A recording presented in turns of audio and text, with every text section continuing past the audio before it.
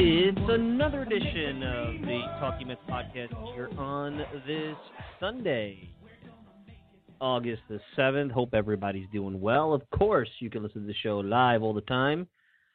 Actually, on replay, I shouldn't say live, because when it's live, it's already been recorded at metsmemorizedonline.com. Send me a tweet at Mike Silva Media, and we'll chat all about the Mets or anything that's on your mind over on Twitter. MikeSilvamedia.com if you want to send me a personal note. Hope everybody's doing well after a wild week of Mets baseball. We have a fun show for you here today. John Delcos of the New York Mets Report does a little bit of stuff for Metsmerized Online, has covered the Orioles, the Yankees, the Mets over his long career in journalism. At J Delcos on Twitter, member of the BBWAA. He'll join us in a little bit. We'll talk about the Mets and the week that was and the week that is ahead. And it got a lot to get to, because a week ago at this time, I was with Tim Donner of Metsmerized Online. We were speculating on all the different trades, Jonathan Lucroy, Jay Bruce. Would the Mets go out and get some bullpen help? Should the Mets invest in the 2016 team? What's going to happen? What's going on? And, of course, the Mets did invest in the 2016 team. So I'm going to go through the Jay Bruce trade, give you a little bit about that, get into this whole Terry Collins, Sandy Alderson, the continued, I don't want to say if it's a divide, but the miscommunication. Collins, again, making news this week with some peculiar moves, specifically last night, with not challenging the replay.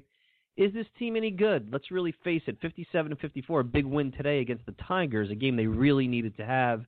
A little bit unlucky there in the seventh inning, but I mean, even with the moves, and I know Cespedes is injured, is this team any good? It's a real muck, the wild card race. As I record this, the Marlins are still playing. I know the Cardinals lost and the Pirates were losing.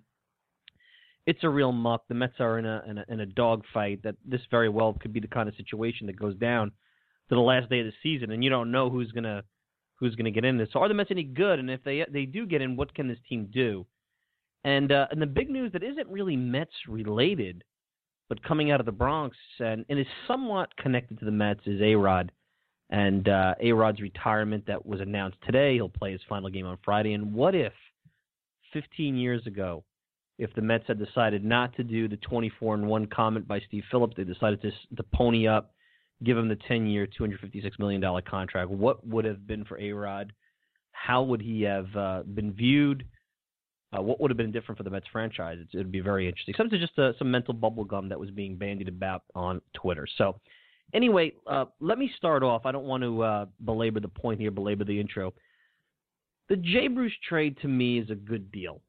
It's a good deal because, and I think we went into this last week, it also addresses next year. It gives you some protection in the event that Cespedes opts out and gets a crazy offer. And as much as I think the Mets really need to find a way to prevent that from happening, continue to invest in Cespedes, who's a dynamic player, maybe a little mercurial in some ways, and you saw that this week, but a dynamic player who brings a skill set of his arm and his power, and when he is healthy, he can run. That's not easy to find in today's game. And it's an element of this team, the Jay Bruce, who's really maybe a little bit of a better version of Lucas Duda. He's not going to be that player. He's going to be a lefty power hitter. They need to still have Cespedes, but Bruce gives you some ability to say, hey, Cespedes, you've gotten crazy with your requests. You're opting out. Goodbye. Bruce is signed for next year. They didn't really give up a ton. Now, Dilson Herrera hurts a little bit because he's a middle infielder. He looks like, according to scouts, could potentially be a 20-home run guy, an all-star. He looked rather solid defensively. I would have preferred, and originally the rumor was that the deal was centered on Nimmo, and then they went through the period there before the deadline where there was a health issue. I don't know if it was the minor league pitcher, and Max Wotel is a young pitcher. I don't really know if that's necessarily going to come back and hurt the Mets. It's not like he was developed or at the point of Michael Fulmer was, but Nimmo was the guy who I believe is a fourth outfielder. I don't think Nimmo's really ever going to live up to this first-round billing. That might go down as one of the mistakes of Sandy Alderson's tenure here in terms of drafting. Funny, that was their first draft, 2011, because all these other guys like Matson, DeGrom, Harvey, Syndergaard was acquired in a trade. Those guys are really Omar's guys, not Syndergaard, but you got Syndergaard as part of the deal for Harry Dickey, so that was something that was bandied about last year when the Mets were making their run to the World Series. So, look, Dilson Herrera, you're not going to quibble about. I wasn't sure about him. He never really showed anything in his 2 stints in the big leagues. He's playing out in Vegas. His numbers were good, but they weren't stupid crazy for Vegas. Now he's going to go to the International League. Who knows? So, the trade is made. This is a good deal because you're not just investing in this year. And the Mets, actually, at the deadline, even with the Jon Niese trade with Antonio Bastardo, they gave themselves some financial flexibility because, if I'm not mistaken, the Jon Niese options are actually team options. The Mets were very smart when they signed him to an extension back in 2011. That was one of the first things that Sandy Alderson did. So they could let him go. Bastardo had some guaranteed money coming to him. I believe that was a 2-year deal for $12 million. That's $6 million.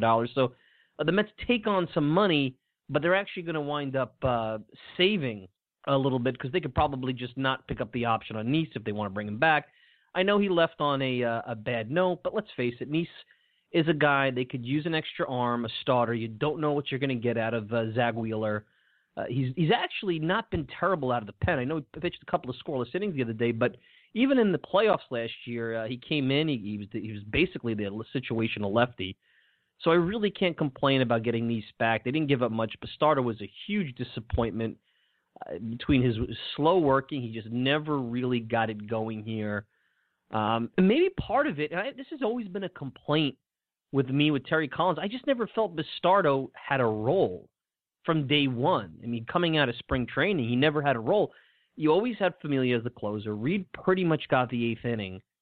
I guess they were looking for Bastardo to step up and do the 7th inning, but I never felt like from day one that you knew when Bastardo was going to pitch. Now, I don't know what conversations were had with him, but to me, a relief pitcher needs to know what their role is going to be. And I assume when they signed him that he was going to be right there as possibly, and he wasn't necessarily a situational lefty, because he has his splits that indicate that he'd be right there as possibly backing up Familia as the closer.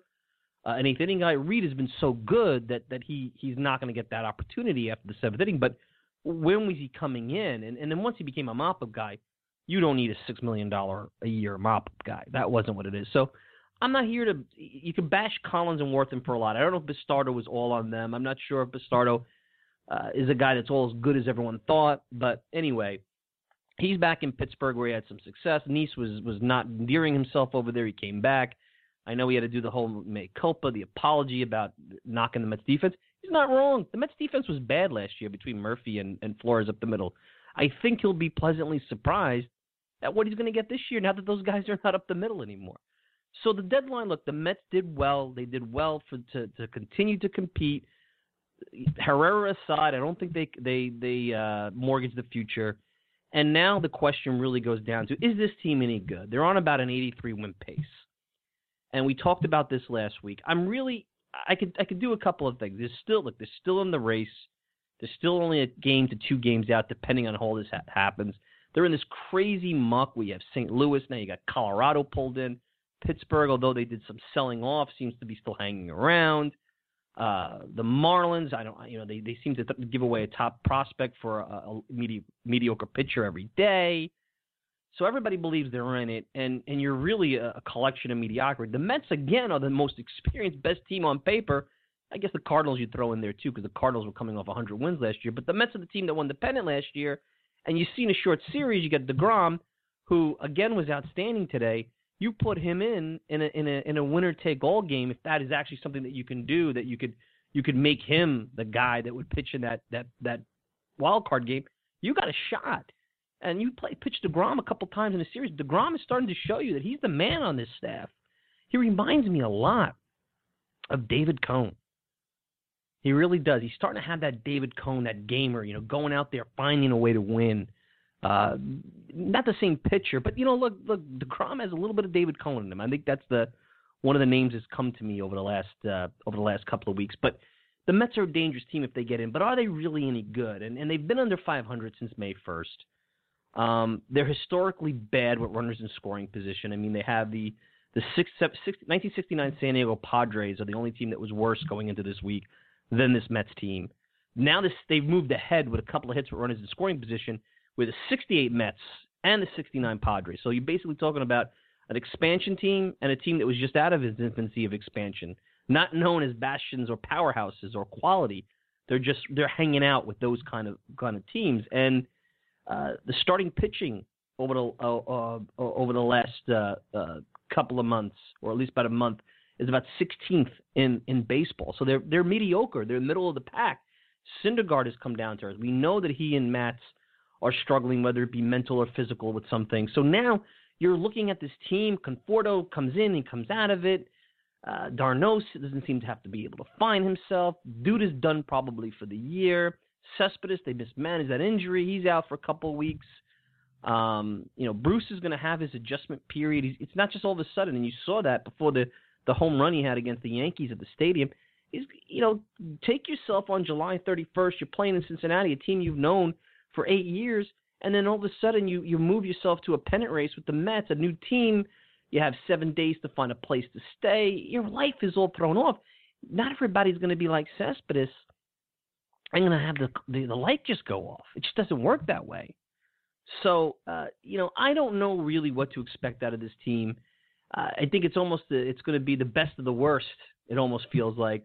I still think they have a shot, but it just doesn't feel right. It feels like they're hanging around, but inevitably something's going to go wrong. Now, there have been examples. Go back to 1996 with the Baltimore Orioles, and the year before that with the Yankees. So the Yankees were actually that 95 Yankees team that made that run down the stretch in a strike-shortened season. They were under 500 going into September. They were under 500 a lot that summer. They looked like a bad team, and not only did they wind up making the playoffs, they really should have beaten Seattle and gone to the ALCS to play Cleveland, and they seemed to always, that Yankees team, have the Indians' number. So it was always a very big possibility that everyone thought that if they had not blown that Game 5 in Seattle, that Yankees team would have went to the World Series. The 96 Orioles, they were in the ALCS. I believe they were also going into August around 500, a little under. And they make on a run. They almost came back to win the division. Then they play the Yankees in the ALCS, and the Yankees won that series in 5, but the Orioles gave them some trouble. There was a thought at some point the Orioles could make it, go to the World Series. Davey Johnson was the manager. So you see teams that are all discombobulated in the era of the wild card come together as late as August, September, and can make a run. And maybe, you'll have Herrera healthy, hopefully. Cespedes will come back as you get later into the month. You have Bruce now. Maybe he'll settle in. Maybe Darno will find himself. Now that Loney knows he's going to be the first baseman, he's not looking over his shoulder. Walker seems to be getting big hits. He seems to be back on track. The Oz is even contributing. Hopefully you could get the pitchers to stay healthy and Matz and Syndergaard, because you really can't afford to lose either one of those guys. Cologne seems to be giving you what a veteran gives you. You got DeGrom. So you got a lot here. But I just don't know if this team is all that good, and that's the question. And that brings me to the Collins and Alderson divide. I mean, forget the fact that Sandy basically, after Collins didn't protest or go to the replay for the play at home, even though I think Bruce was out. I don't know if that was totally legal under the current blocking the plate rules, but that's why you actually go to the replay. They're never on the same page. Like, it's funny. Terry will go out and say, I think it was when Reyes was in the minor league, says, he's not ready yet. He's not going to be ready for a while. Then the next day he gets brought up. He says that Cespedes never really had a serious injury, and Alderson says it's separate. There seems to be a disconnect. And look, Sandy Alderson is not a dummy here. And I understand that there's always been a feeling of politics with Collins in his position with this team.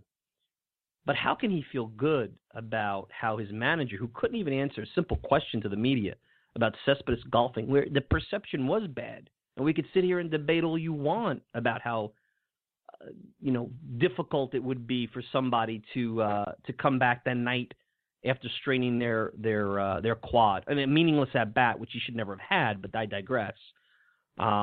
Play golf and then go out there and play a baseball game. I mean, he's an athlete, Cespedes. He's done that before, and it's his right. It's his personal time. He can do whatever he wants, but it shows you kind of a lack of understanding. Players need to be on the same page about winning. They don't have to like each other, but they have to be on the same page, and part of winning is taking care of yourself. And if he's out there, Cespedes, rather golfing than taking care of his quad, that tells me he's not all that serious about winning with this team. That's not leadership. That's up to the manager to call that kind of player out. Doesn't matter if it really was one-to-one related to the quad, how it looks, how does the rest of the team feel who are busting their hump? Guy like Steven Matz, who very easily could say, hey, I'm going under to go get my chips done. I'll see you in 2017. He's pitching through pain. What message does that sound? What message does that send now? A lot of that is on the player, but the manager has to set that tone. And I feel he just goes out there and he protects his players, and that's the way he's going to feel like they're going to stick with him in the trenches. I'm telling you, they're not.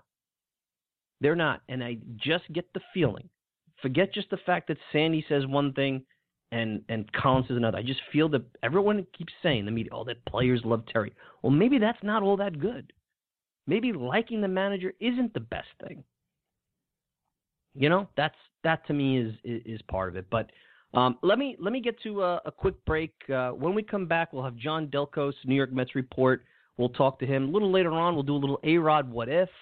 I'll even get John involved in that and just go back and think what would have happened if A-Rod decided to sign with the Mets after 2000. We'll do that, and we'll have some fun. So you're listening to the Talking Mets podcast. I'm your host, Mike Silva. Send me a tweet at Mike Silva Media. You can check out this show all the time at MetsMerizedOnline.com. We'll be right back with John Delcos right after this. Does he look a little tight to you, or do you think he's just... Well, you said he came here, he's got like an 0 for 20 going, yeah. Right? He came here and probably in a slump. He's swinging through a lot of things. He's going to come out of it. 1-1 from Eovaldi, and he lifts one to deep right center field. Back in the gap, Ellsbury. Back near the wall. It's out of here! Jay Bruce's first hit as a Met is a 30-run homer. That's the way to break a slump. See the new channel will be Bruce, Bruce, Bruce, sound like a boo. Sounds like a Springsteen concert. Number 26 for Bruce. His first is a Met, and it's a big one. It gives the Mets a 4-0 lead. You know, look at he's fired up. Well done.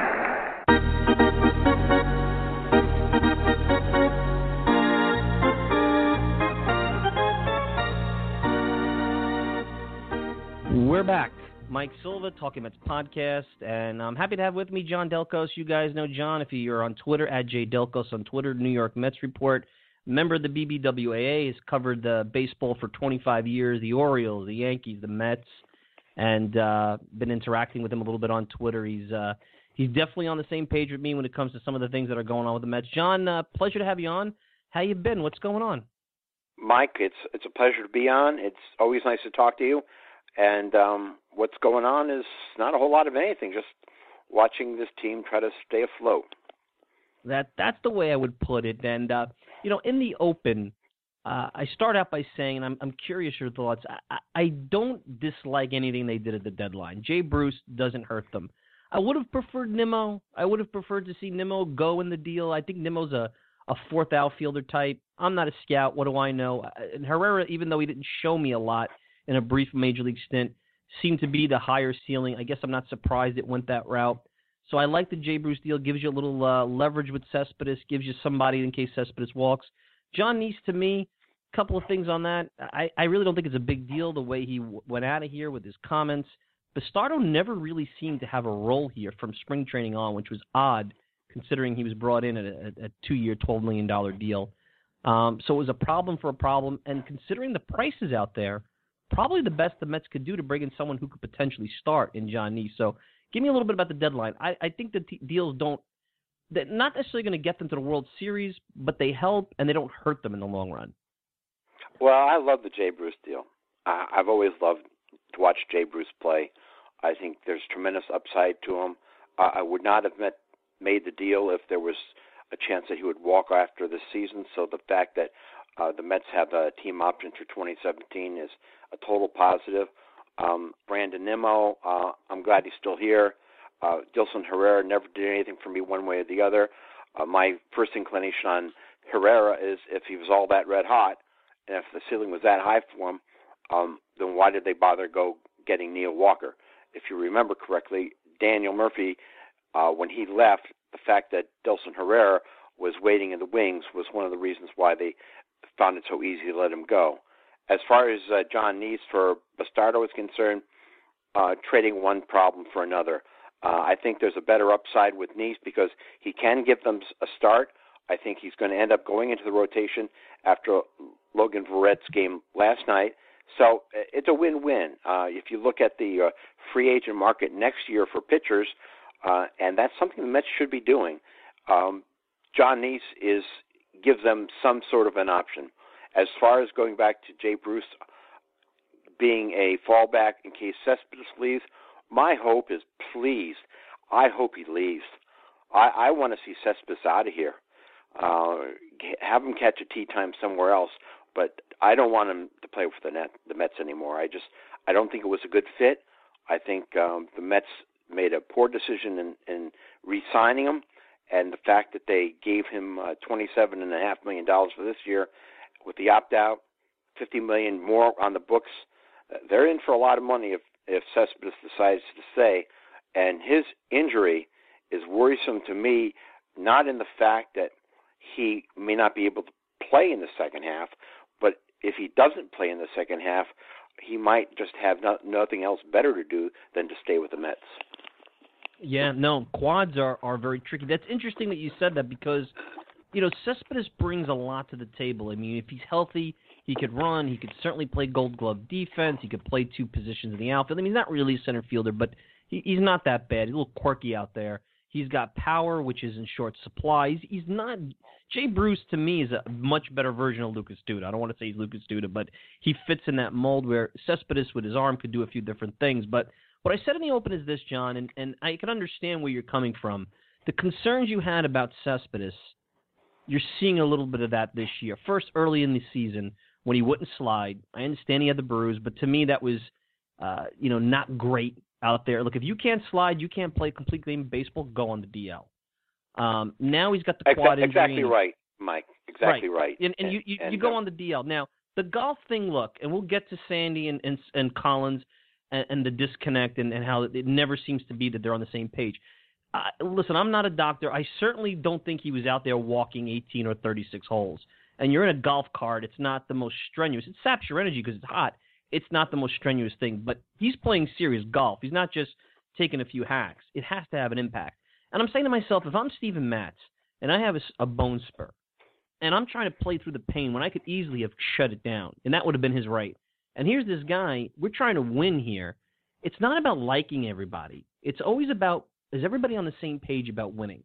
And you have to wonder after that, is Cespedes on the same page about winning? And the fact that Collins is joking about it tells me that he's never had that sit-down conversation. Like, are you in the trenches with these guys? Because these guys are in pain. So I could see your point, but letting Cespedes walk is dangerous, though, John, because he's got a lot of talent. He's an impact hitter on a team that going into next year, hate to look to next year, even with Jay Bruce, maybe Duda comes back, you're going to need to replace that bat. It's not going to be that easy to do that. So it's kind of a catch-22, but I understand where you're coming from there. Well, yes, Cespedes has a lot to bring to the table.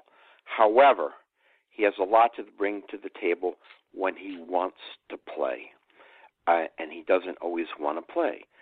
There are times that I think Cespedes, for example, in spring training, was more interested in being a cartoon character. I think driving to camp every day for a week in a different car is just somebody who's just making light of things. Yes, the idea is to win, but Cespedes doesn't always do that. He takes plays off. He doesn't always run hard on the bases. He loafs in the outfield at times. It's just maddening to watch him play. You can go ahead and say, well, that's Yoenis being Yoenis, the same way they used to say in Boston, that's Manny being Manny. Manny Ramirez was far worse, but Cespedes has that same type of I don't give a damn attitude that he portrays. Now, as far as the golf goes, no, he was not walking 18 holes. Yes, he had a golf cart. But if you listen to some of these guys, managers talk about wanting to give their players a break when they play interleague games so they can use the DH. So their players don't stand around in the outfield or the infield for 3 hours. Standing around is draining in 90-degree heat. Standing around and even the walking from shot to shot is draining. Now, when you look at the baseball swing, and a lot of players equate the baseball swing with the golf swing. The baseball swing is not how strong you are in your upper body, but the strength is generated from your legs, your hips. There's a lot of torque in there. There's a lot of torque There's a lot of twisting. There's a lot of movement in the golf swing as well. That all is a strain. Whether the Mets want to acknowledge it or not, no, maybe the golfing didn't become the reason why he got hurt that night. But the fact of the matter is he was tired. He was strained. And another thing that I haven't heard anybody mention, none of the big New York columnists have mentioned this. When Cespedes was out on that golf course, he was not getting treatment for his legs. Now, you can make the equation that he got hurt playing golf or not.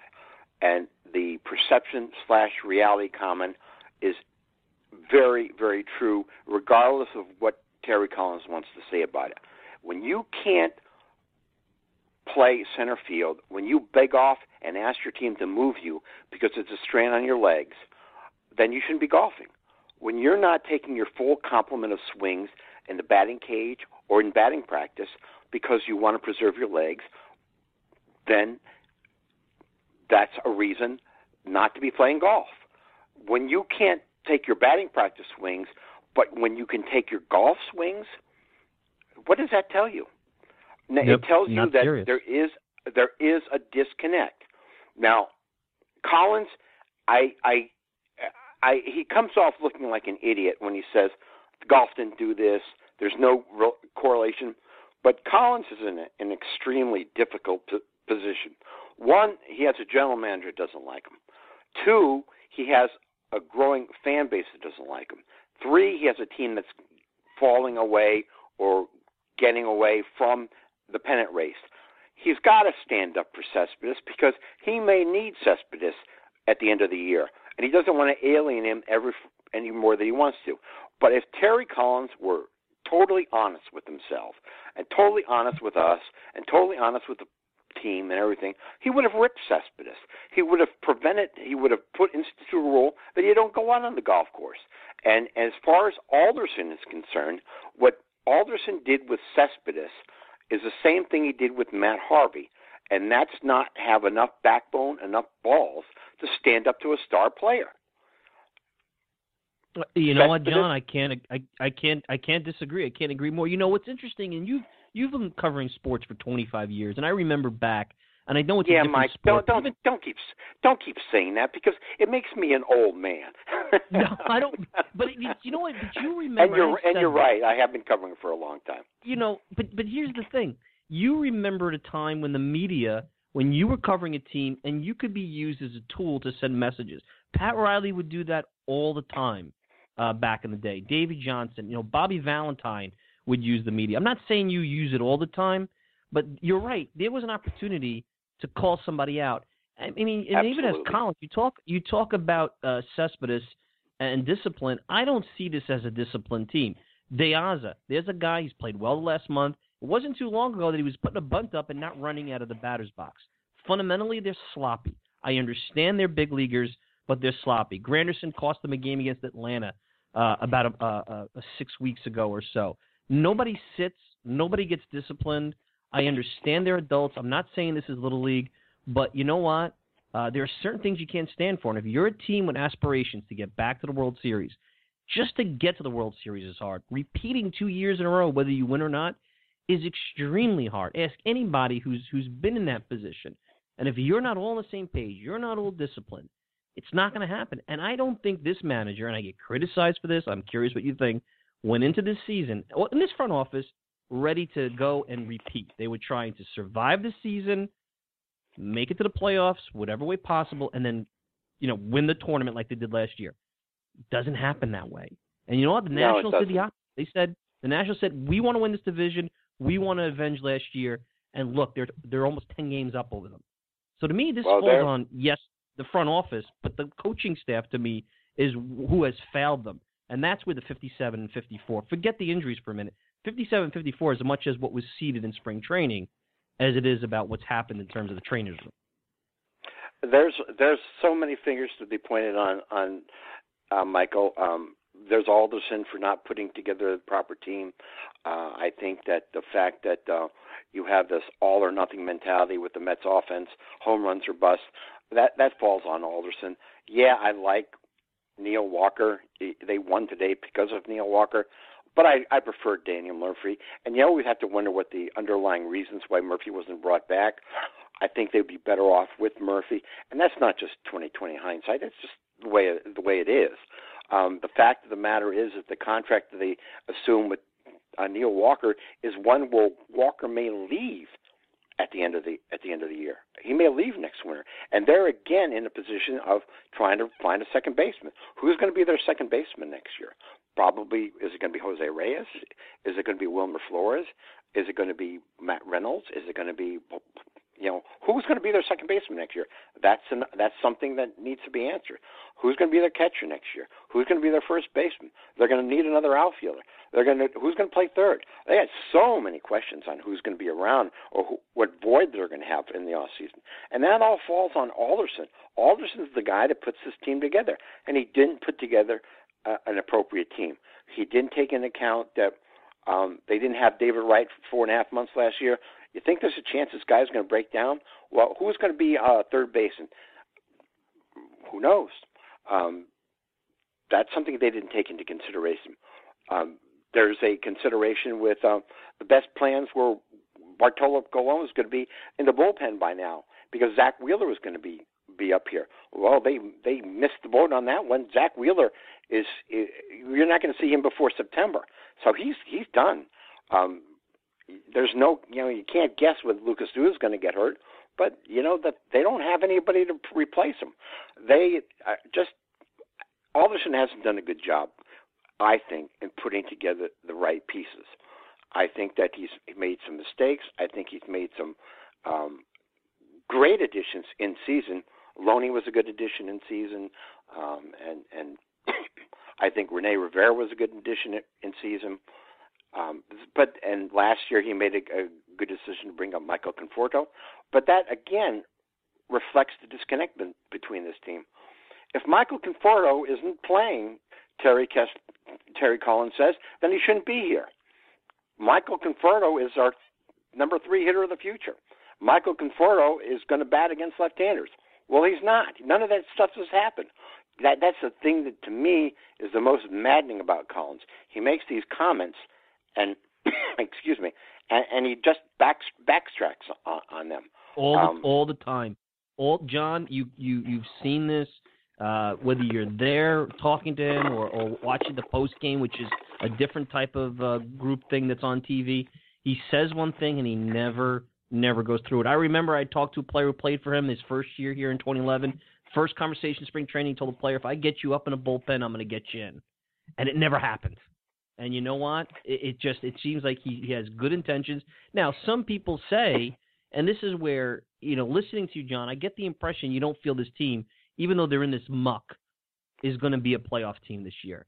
So if I think don't they're going to be a playoff team. You don't, right? Okay, and I don't disagree with you. I mean, I don't think they're going to be collapsing and falling out of it. I think that this is going to go down to the wire. But they're in this muck now. During the All-Star break, I called it a missive. It wasn't really positioned that way in terms of headline, but Sandy Alderson said, as he does in his lawyerly way, I expect this team to make the playoffs.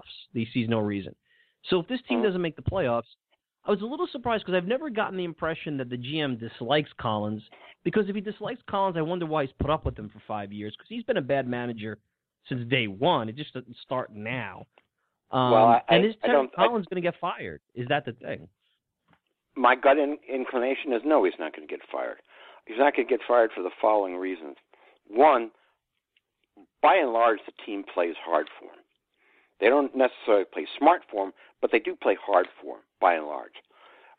Most importantly is the complete run of injuries. Now, we can go back and evaluate the Mets medical staff, and if you recall, the day that Sandy Alderson was hired, Jeff Wilpon said that the Mets medical procedures would be reevaluated and changed. Well, it hasn't been. They misjudge and mishandle injury after injury after injury. They did it with Matt Harvey. They did it with Steven Matz. They did it and are currently doing it with Matz and Noah Syndergaard. They did it with Cespedes. They did it with David Wright. They did it with Who am I forgetting? But it's a persistent habit. They don't handle injuries well. That's going to give Collins a pass. And what's also going to give Collins a pass is that he acts as a buffer between Alderson and management as far as who's to blame.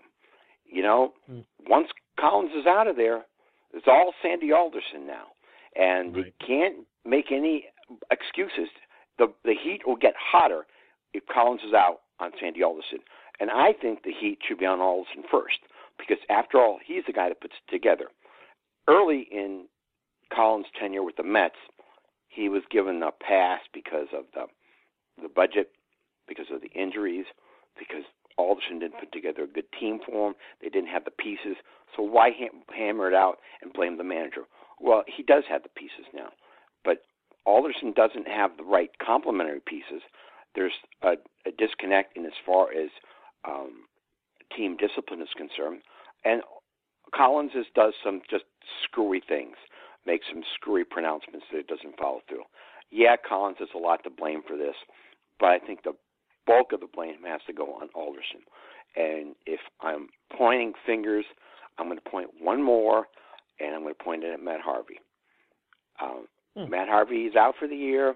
He had a shoulder problem, but when he went on the DL with his shoulder problem, then came the news that he had been bothered with this in spring training, but he never said anything. This is the second time that Matt Harvey has not disclosed an arm problem that has resulted in surgery. The first time he did it was in 2013. He had the forearm, but he insisted on pitching in the All-Star game, and the Mets insisted on him pitching in that All-Star game, and they threw him out there when he wasn't healthy, and he ended up having Tommy John surgery. Then the Mets played around with him for a couple months on where he'll do his rehab, and that became an issue, and will he have surgery, and that became an issue, and the Mets have bent over backwards in trying to placate Matt Harvey. They did it all last year on the innings limits fiasco. We can talk there. I'll point to two quick games. One game, he was going to pitch on a Sunday at Citi Field. He called the trainer early in the morning saying that he was really sick. He ended up having a strep throat, but he pitched. He had nothing, and he pitched. That's 5-6 innings that he gave the Mets that he should have been better off resting. Then there was that game. I don't know if you remember it. They're playing the Yankees. They have a big lead in the ninth inning. They were going to limit Harvey to 7 innings, but he goes out in the ninth, and they finally get him out there. Right. No, I remember that. I remember that specifically. And but see, this goes back to, and I can blame Collins, but see, I question Warthen too. I mean, all I heard in spring training was how great Harvey looked, and I'm saying to myself, well, if he had this issue, not that you could feel a player's pain, but this clearly was something off with his velocity. Now, the injury, the TOS that he has is more about, I think, from my novice medical gathering here, you get tired quicker. So that's why you saw a lot of what happened the second time around the order. But you look, DeGrom admitted that he really didn't come prepared. Now, DeGrom had some other things going on with the new baby and whatnot. Matz has had a bone spur. They're very lucky about Cologne, that he's been as good as he had. I mean, I understand. Yeah, I understand they're third in the league in ERA, but if I'm the owner of this team, I'm saying to myself, have any of these young pitchers really been handled properly? Now, last year with Harvey, I'll go back to that. If there was an innings limit, I cannot imagine on September 15th that all of a sudden that came up. So why all year was this not planned unless they didn't think they were going to make the playoffs? Just like Washington, I don't really think. Well, because I think Washington with Strasburg, I don't think they really thought they were going to make the playoffs that year. And to me, that was, I mean, you should plan on saying if I get in the race, because I mean anybody, you can see the Mets are 57 and 54. They're in the race. It doesn't take a lot to be quote unquote in the race. You want to have this guy available in October, and it didn't seem like there was a plan. There's never a plan. You're right, John. There never was a plan. And that falls on Alderson. It falls on Collins not having the backbone to stand up to Harvey. I wrote at the beginning of spring training in 2015 that the Mets needed a definitive plan for Matt Harvey.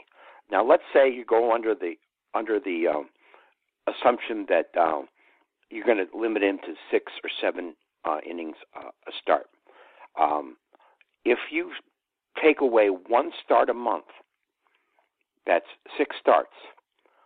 6 times 6 is 36. 6 times 7 is 42. On the high end, you're saving him 42 innings by cutting him off at 7 innings a start and having a definitive plan. That's the number of innings he's going to work, and we're going to pull him out of 1 game a month and bypass that. They had the depth with Colon. They had the depth with Verrett. They had the resources to do that, but they didn't do it. And all of a sudden now you're talking about September, and you have Boris mentioning that. The only person in this whole scenario that told the truth was Scott Boris. For Alderson to say we don't have an inning, a limit, and Harvey to say, well, this is all news to me, blah, blah, blah. That's not true. They know it.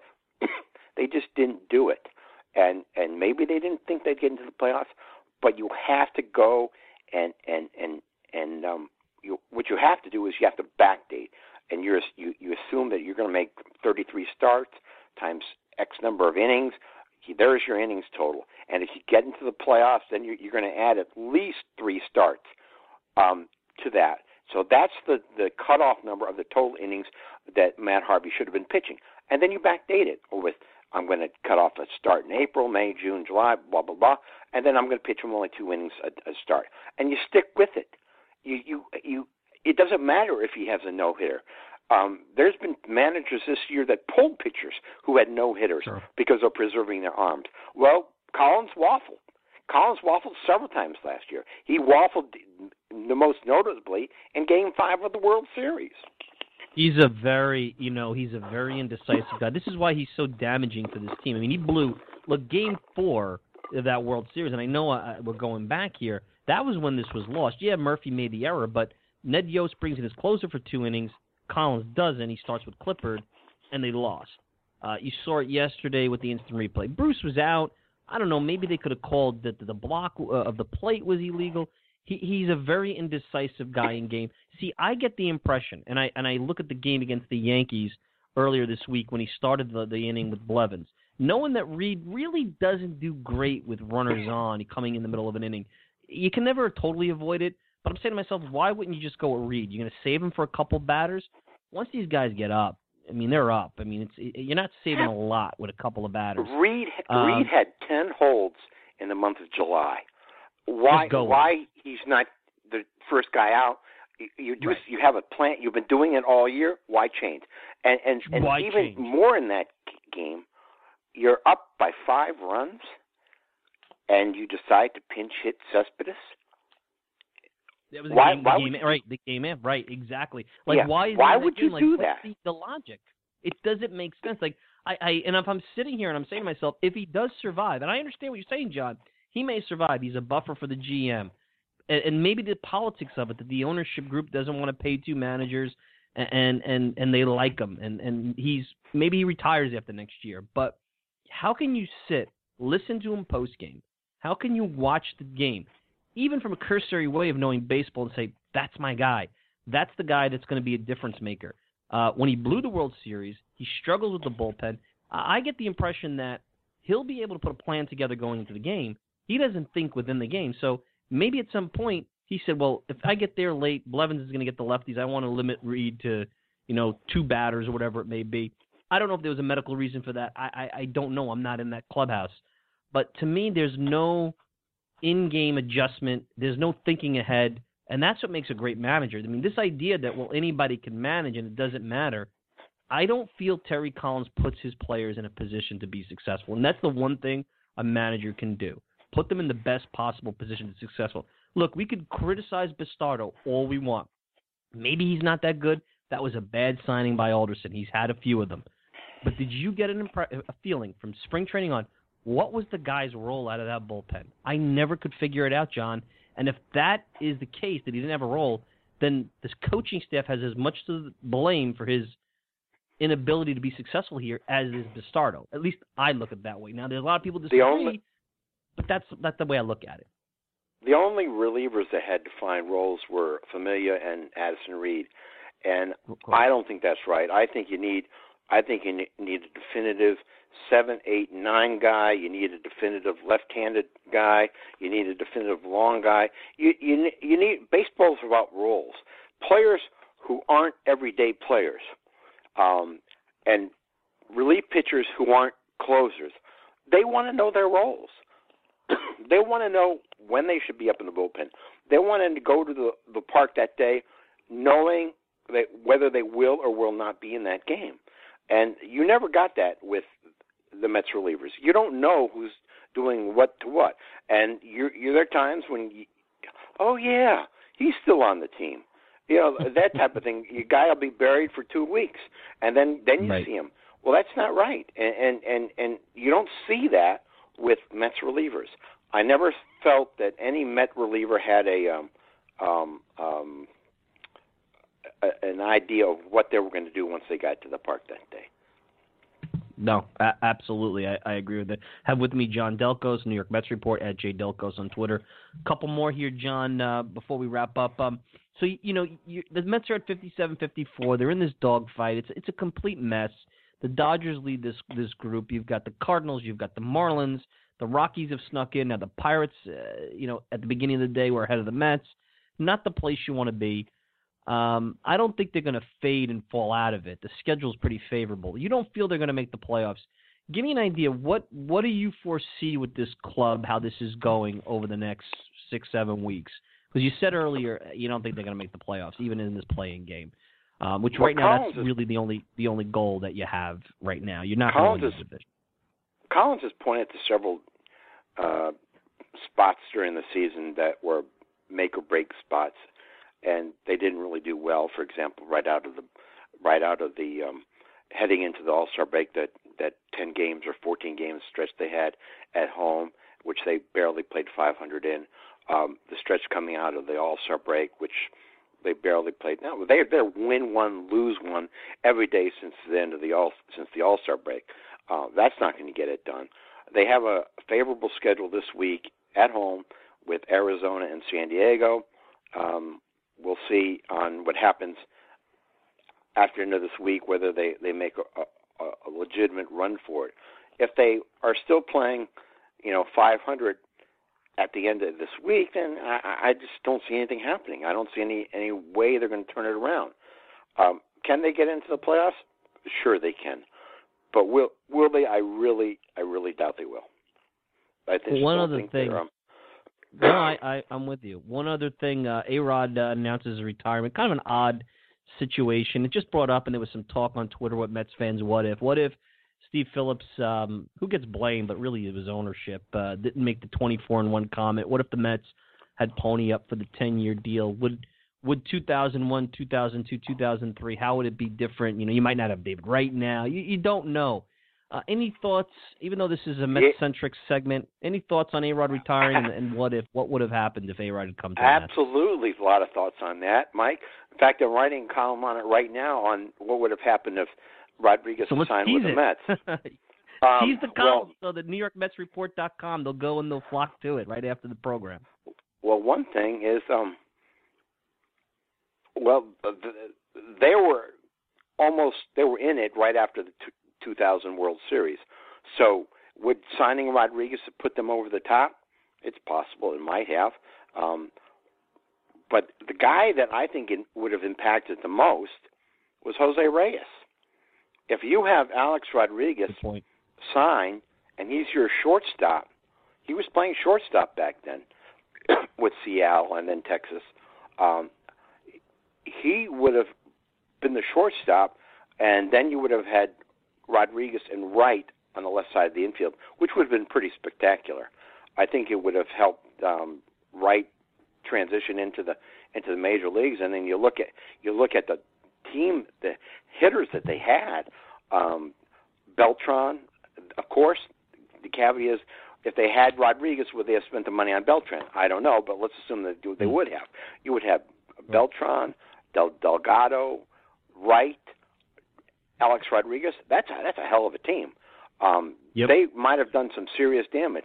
I think it would have kept Reyes off the field, unless, of course, they would have started Reyes at second base, and then you had an infield of Delgado, Reyes, Rodriguez, and Wright. That would have been pretty spectacular. So Mets fans could have wondered, what if? But there's that 24-1 type of thing, and Phillips backed down off of that, and I didn't have any problems at the time with that because I think that you really want a team rather than just one superstar and building off around that. But still, that was a lot of potential. I think the reason they didn't do it is they just didn't want the money. They didn't want to spend what it would have taken to get that. And he did sign a historic contract with Texas after that World Series. So the Mets wouldn't have gotten him based on the money.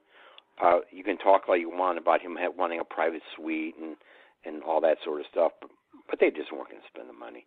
And but yeah, it would have been really exciting to see what they would have had and what type of team they would have had if Rodriguez playing in his prime in the 2000s. And don't forget, that was the time when they had they signed later Martinez and Glavine, and they had some pretty decent pitching, and they got into the playoffs in 2006. They had some stud players, and Rodriguez in the middle of that would have been a formidable team. Absolutely. We'll go to the NewYorkMetsReport.com.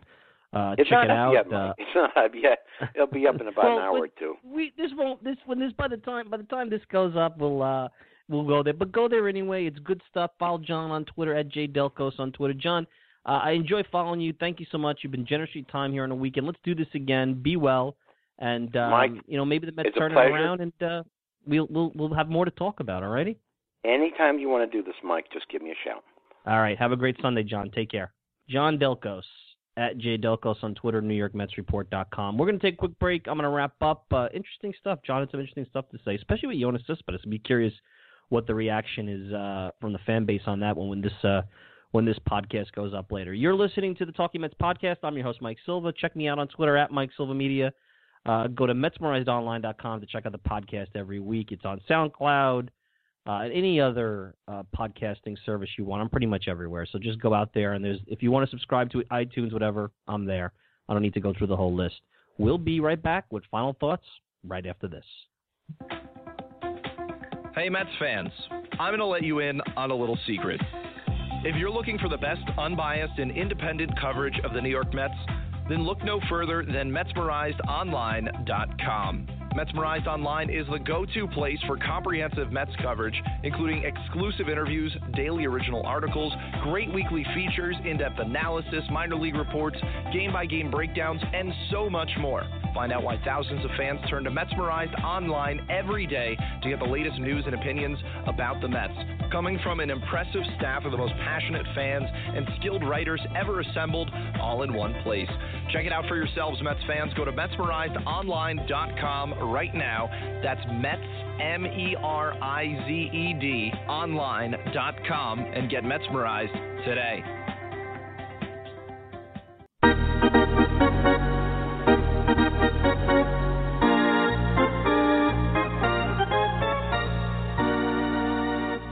We're back.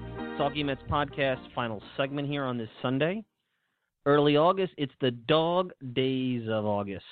And Mets are in the thick of a wild card race, which, like I said, I think this is going to go down to the final. I think it's going to be one of those where you have that last game is at 3 o'clock. Everybody starts at 3 o'clock, and you're going to be checking scoreboards. And I have a feeling I just have that gut feeling. I don't know. And it's going to suck because the Mets fans are probably going to have to, instead of preparing for a playoff series, you have to wonder if you're in the playoffs. And you do all that just to get to a playing game. Sometimes you wonder, you never want to turn down a playoff appearance, but it's just not the same. Like, it's not what you envisioned with this team going into this year. You wanted to set it up where they put themselves in a position to be as successful as they can, what they did last year, which is win the division. because that puts you in a good spot. But anyway, John, to wrap up, had some interesting comments about A-Rod, and it made me even think, there's so much that could have happened. And I know this was bandied about on Twitter. Our buddy Shannon at Mets Police put a whole little, at MetsPolice.com, put a whole little article together, a fictitious run. But after the 2000 season, the Mets had to either re-sign Hampton, and they didn't. And if you remember, the Hampton was the reason why they got David Wright, because they got a compensation pick for that. But then they go into 2001, and they really, other than Kevin Appier coming in, they didn't really upgrade the offense. And that offense, as Ventura started to decline, Piazza was still in his prime, but he had no protection. Zeal really dropped off. Alfonso didn't have a good year. Really what happened to that Mets team, because Appier wasn't terrible. If you go and look at Apier's numbers, he gave you not the type of performance that you got out of Hampton, but he gave you a very solid above-league average year. You had Al Leiter. In the middle of the rotation, you had Traxel and Glendon Rush. You had Rick Reed. It wasn't a great rotation like the year before, but it was serviceable. They always seemed to have a solid bullpen with Wendell and Cook, who they wound up trading at one point that year as they were doing a fire sale and they thought they were out of it. But offensively, Zeal and Alfonso hurting his back and declining was really where it started. But if you had A-Rod, you have to think it changes that offense. And having A-Rod, a couple of things happen. He's right, John. Jose Reyes probably is not part of this team then. They may move him to second, but more than likely maybe they use him. Because at that point, it would be much easier to use him as trade bait to get another player. Remember, Brian Cole died. Brian Cole was an outfielder. He had a car accident. He was, there's been some dialogue about him 15 years later. He was going to be their 5-2 player brought up. Everyone talks about Alex Escobar, who they wound up trading for Roberto Alomar. Brian Cole dying that spring training really put a pall over that team. But you had Brian Cole. You had a couple of young players with, if you drafted right. A-Rod would have been the perfect guy. He was in the early enough, still his early 20s. You had a 10-year deal. He was marketable. You would have been right there with the Yankees. I don't know if they would have been any better. Because it's more than just about A-Rod, and I don't know what kind of financial flexibility, because if you remember back then, it wasn't like the Mets all of a sudden had this wide-ranging financial flexibility. I mean, A-Rod's salary at $25 million would have put a big hit on a team that probably was only going to have a $100 million payroll. So you're talking about a quarter of the payroll with just A-Rod, and then you're looking at Piazza at a 7-year, $96 million deal. So now Piazza's making approximately $12 million or so, right? So that's 96 divided by 7 here. I got to do my quick math. Piazza's make about $14 million a year, $13.5 million a year. So you're talking about 38 to 40% of your payroll tied up in 2 players. That's a lot for a baseball team because you need to build around them. And pitching is at a premium. Pitching costs. You had Leiter on the team. So I'm not going to go through money, but you don't know if you get called. You probably don't get Carlos Beltran a few years later. Does A-Rod do steroids early on? Because one of the things he did them later in his career because he was breaking down. But early in his career, it was the Texas Heat he cited as the reason why he had done steroids. Does that change that? The Yankee brand, which was that 2014 with A-Rod moving to third base, does he go through the struggles? There's just so many what ifs. It's amazing how one move, just the comment of 24-1, and A-Rod, make no mistake about it, if you're a Mets fan who was old enough to remember during that time, as way back as 1998, there was talk of A-Rod wanting to come to the Mets. He made no secret about it. He talked about growing up in New York and Mike and the Mad Dog and being a Mets fan. Whether that was phony A-Rod, who was always contrived in a lot of ways or not, I don't know. But I do know this. I know that it would have put a spiral of events that changes the course of Mets history. It just does. And it was something that Piazza really needed because if you look at it, Piazza had Alfonso in 99 and 2000. He also had Olerud in 99, but he didn't have him in 2000. That was a move that for a variety of reasons, without getting back in too much Mets history, went down. I can tell you a story another day that Bobby Valentine told me at the Hamptons Film Festival a few years ago about why Olerud left, and it wasn't anything to do with money.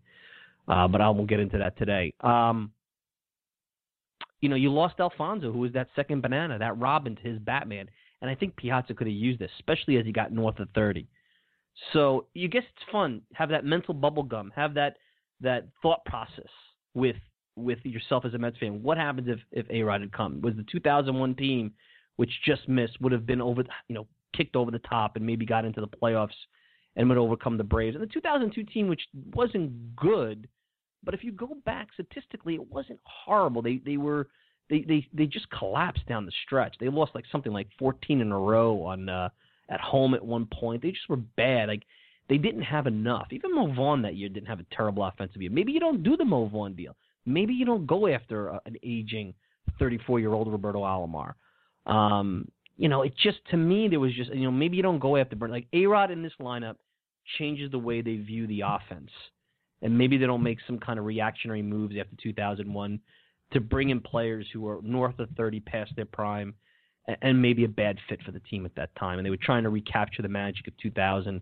And as the pitching disintegrated and got worse, and the bullpen got worse, and actually they had pretty good bullpens throughout the time, but as the starting pitching disintegrated, they just couldn't compete. So interesting what if. A-Rod's final game will be on Friday. It is a very weird situation how this went down, how, it seems like A-Rod, unlike Teixeira, wants to play, but he just can't. The Yankees don't believe he can. And it's good for the Yankees because at some point you got to stop doing the Lifetime Achievement Award scenario and move on and start to build the ball club. It's been a Lifetime Achievement Award now for 4 years between Posada and Jeter and Mariano and Pettit and A-Rod. I mean, it's the Boston Celtics were bad for a long time after the 80s because they let those players get old together.